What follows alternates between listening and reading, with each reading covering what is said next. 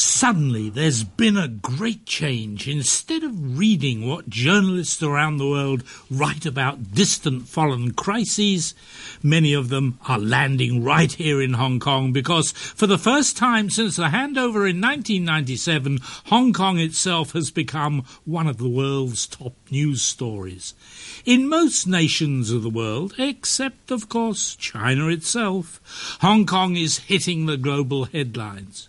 But in China, you can be detained or imprisoned if you try to find out what is happening in Hong Kong. Living up to the tradition of never missing a beat, Andrew Jacobs of the New York Times reports that, quote, nearly 24 people have been detained across mainland China for expressing support for the growing protests in Hong Kong in an effort by the Chinese authorities to contain the spread of pro-democracy sentiment. However, he also reports that a quaint campaign has started in China, Going Bald for Hong Kong, in which participants cut off their hair and then post images of their newly bald heads online. But some have already been detained for making such posts. One of the best reports backgrounding Hong Kong that has come out so far, before demonstrations reached their recent peak, was by the New Yorker magazine's Asia correspondent Evan Osnos, entitled China's Hong Kong Mistake.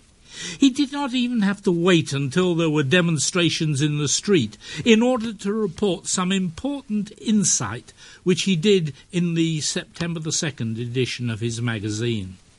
Firstly, he acutely summarises the legacy of 1997. Quote, under a deal brokered with the British, China agreed not to alter Hong Kong's internationalised way of life, including freedom of expression, freedom of assembly, and other political rights not permitted on the mainland for half a century. The theory was that as mainland China continued to climb out of the poverty and instability of the past, its leaders would gradually allow more political openness on the mainland. After a half-century, by 2047, so the thinking went, the gap between the mainland and its reunited territory would have narrowed so much that they could mesh without much difficulty, unquote. Yes, that was the thinking at that time, but it always worried me that the target for Hong Kong remaining unchanged, continuing as its old self, was only for half a century. It wasn't an indefinite agreement as international agreements often are. It was only for 50 years. Osnos' summary of the thinking behind that target is from a Western democratic point of view. But I've always wanted to know, did the Chinese negotiators think the same way? Or did they assume something quite different? Did they assume, to the contrary, that during those 50 years they would so change the habits and the laws of Hong Kong that many of the traditions developed by the British would simply be eliminated and the former colony could be absorbed into a communist China without difficulty? I saw then, and I still see now, no inclination whatsoever by the Chinese Communist Party to move China towards the texture of even a partially democratic Hong Kong.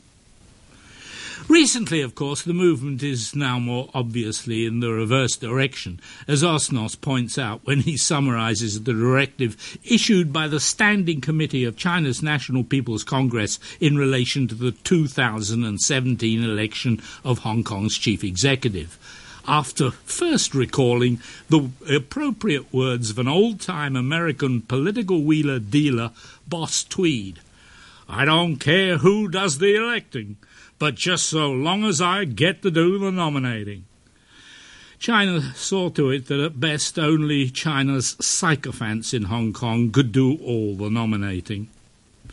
It is at this point in his article that Osnos deploys an important insight regarding this current political crisis, which he says, quote, will likely grow and is proving to be a test not only of Hong Kong's political culture, but also of which ethic will prevail across China in the years ahead, whether it will be globalism or nationalism, Two fundamentally different conceptions of how China will relate to the rest of the world. Hong Kong takes pride in its role as Asia's original global city, but on the mainland, even as China's economy has continued to grow and its population has become more integrated with the world, leaders have set new limits on political liberalization. They have concluded that greater democracy would threaten political stability and sovereignty, and they believe that China must instead adhere to its own centralized one-party model, unquote. This is, of course, the world as it exists today. Often, but not always, democratic globalism is competing against what is nearly always authoritarian nationalism. The United States, the European Union, are the main states pursuing and encouraging democratic globalism, while China and Russia prefer and encourage authoritarian nationalism. Hong Kong, as a former British colony, is naturally inclined towards democratic globalism, but since 1997, China has had the power to steer the special administrative region towards authoritarian nationalism. Hence the Chinese Communist proposal via the Standing Committee of the National People's Congress for the next Hong Kong election for its chief executive to be only an election in name, but certainly not in substance.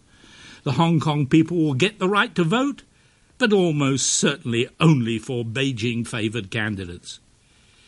In his article, Osnost illustrates China's increasing preference under the leadership of Xi Jinping for the authoritarian nationalist ethic by referring to the list of 7 don't mentions in the now notorious secret Communist Party directive known as Document Number 9, which singled out 7 topics which were to be banned from public discussion anywhere in China: constitutional democracy, universal values, civil society, market liberalism, media independence, criticizing errors in the history of the party, called historical nihilism, and questioning the policy of opening up in its reforms and the socialist nature of the Beijing regime. Document number 9 would appear to have had the effect of further silencing liberal voices within China.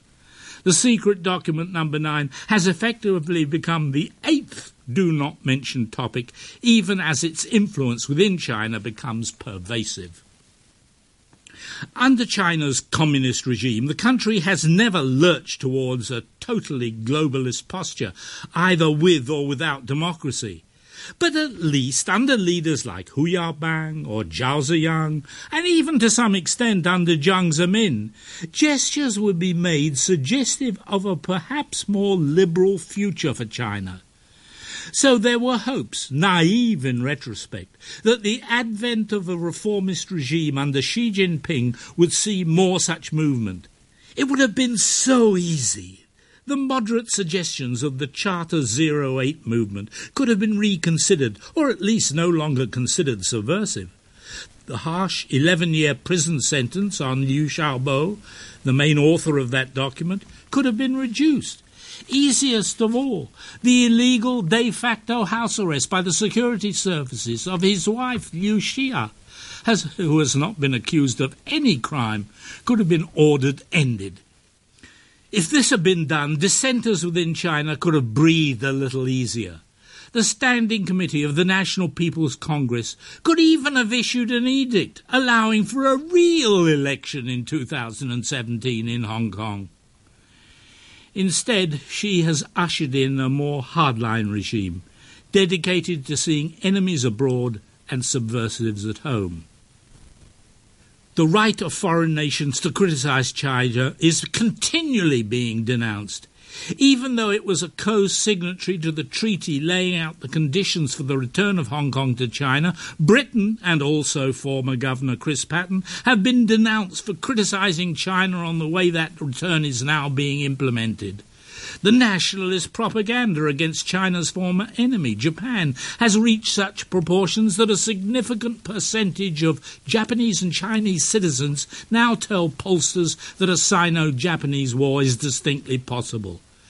In stark contrast to the almost deferential way in which Chinese diplomats behaved towards the United States when Nixon and Kissinger were normalizing Sino-American relations, they often aggressively denounced Washington today on numerous issues. The hardline posture has been very visible in relation to Hong Kong. Even as the Standing Committee issued its restrictive election ruling, the People's Daily suggested that, quote, foreign agitators were attempting to turn Hong Kong into a bridgehead for subverting and infiltrating the Chinese mainland. This can absolutely not be permitted. There comes a point with many authoritarian regimes where they start believing their own propaganda, listening to their own fears instead of their hopes. In relation to Hong Kong, China has reached that point. Osnos notes a classic example of this process at work. Quote, in theory, China's President Xi Jinping could have sought a middle road that would have opened up the nominating process enough to produce a competitive election. But when the protests in Hong Kong began earlier this year, Beijing worried that backing down would embolden further acts of resistance, not only in Hong Kong, but also on the mainland. If we yield because some people threaten to commence radical illegal activities, it would only result in more bigger illegal activities, Li Fei, a mainland official, told Hong Kong lawmakers. Osnos concludes his New Yorker article with his view that the struggle over political values at the centre of this crisis runs much deeper than the technical debate over Hong Kong's elections. It is likely to get worse before it gets better. And that was written perceptibly at the beginning of September. Let's end at that point for now. The underlying struggle between globalism and nationalism in China is absolutely certain to continue. But I will just end with a few comments on the struggle on the streets of Hong Kong this past week. First, just as in Taiwan over the disputed trade with China bill earlier this year, when the DPP leaders were not a factor, the students have made all the running here. It was not the middle-aged leadership of the Occupy Central movement that took centre stage. It was the students about whom we know too little.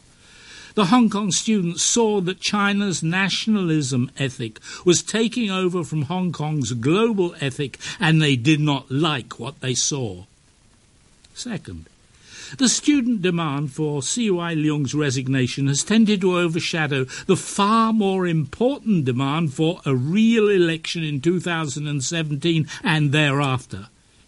The resignation, if it took place, could have enabled China to satisfy that demand while forgetting about the election change altogether. CY was merely getting China to do what it wanted rather than satisfying the students' election demands. CY has missed out by preferring to be the tool of China's nationalism rather than fulfilling Hong Kong's globalism. Third, the people of Hong Kong have demonstrated conclusively that their passion for a democratic future is not some Anglo-American plot, but rather the natural urge of Chinese people everywhere longing to be free from authoritarianism.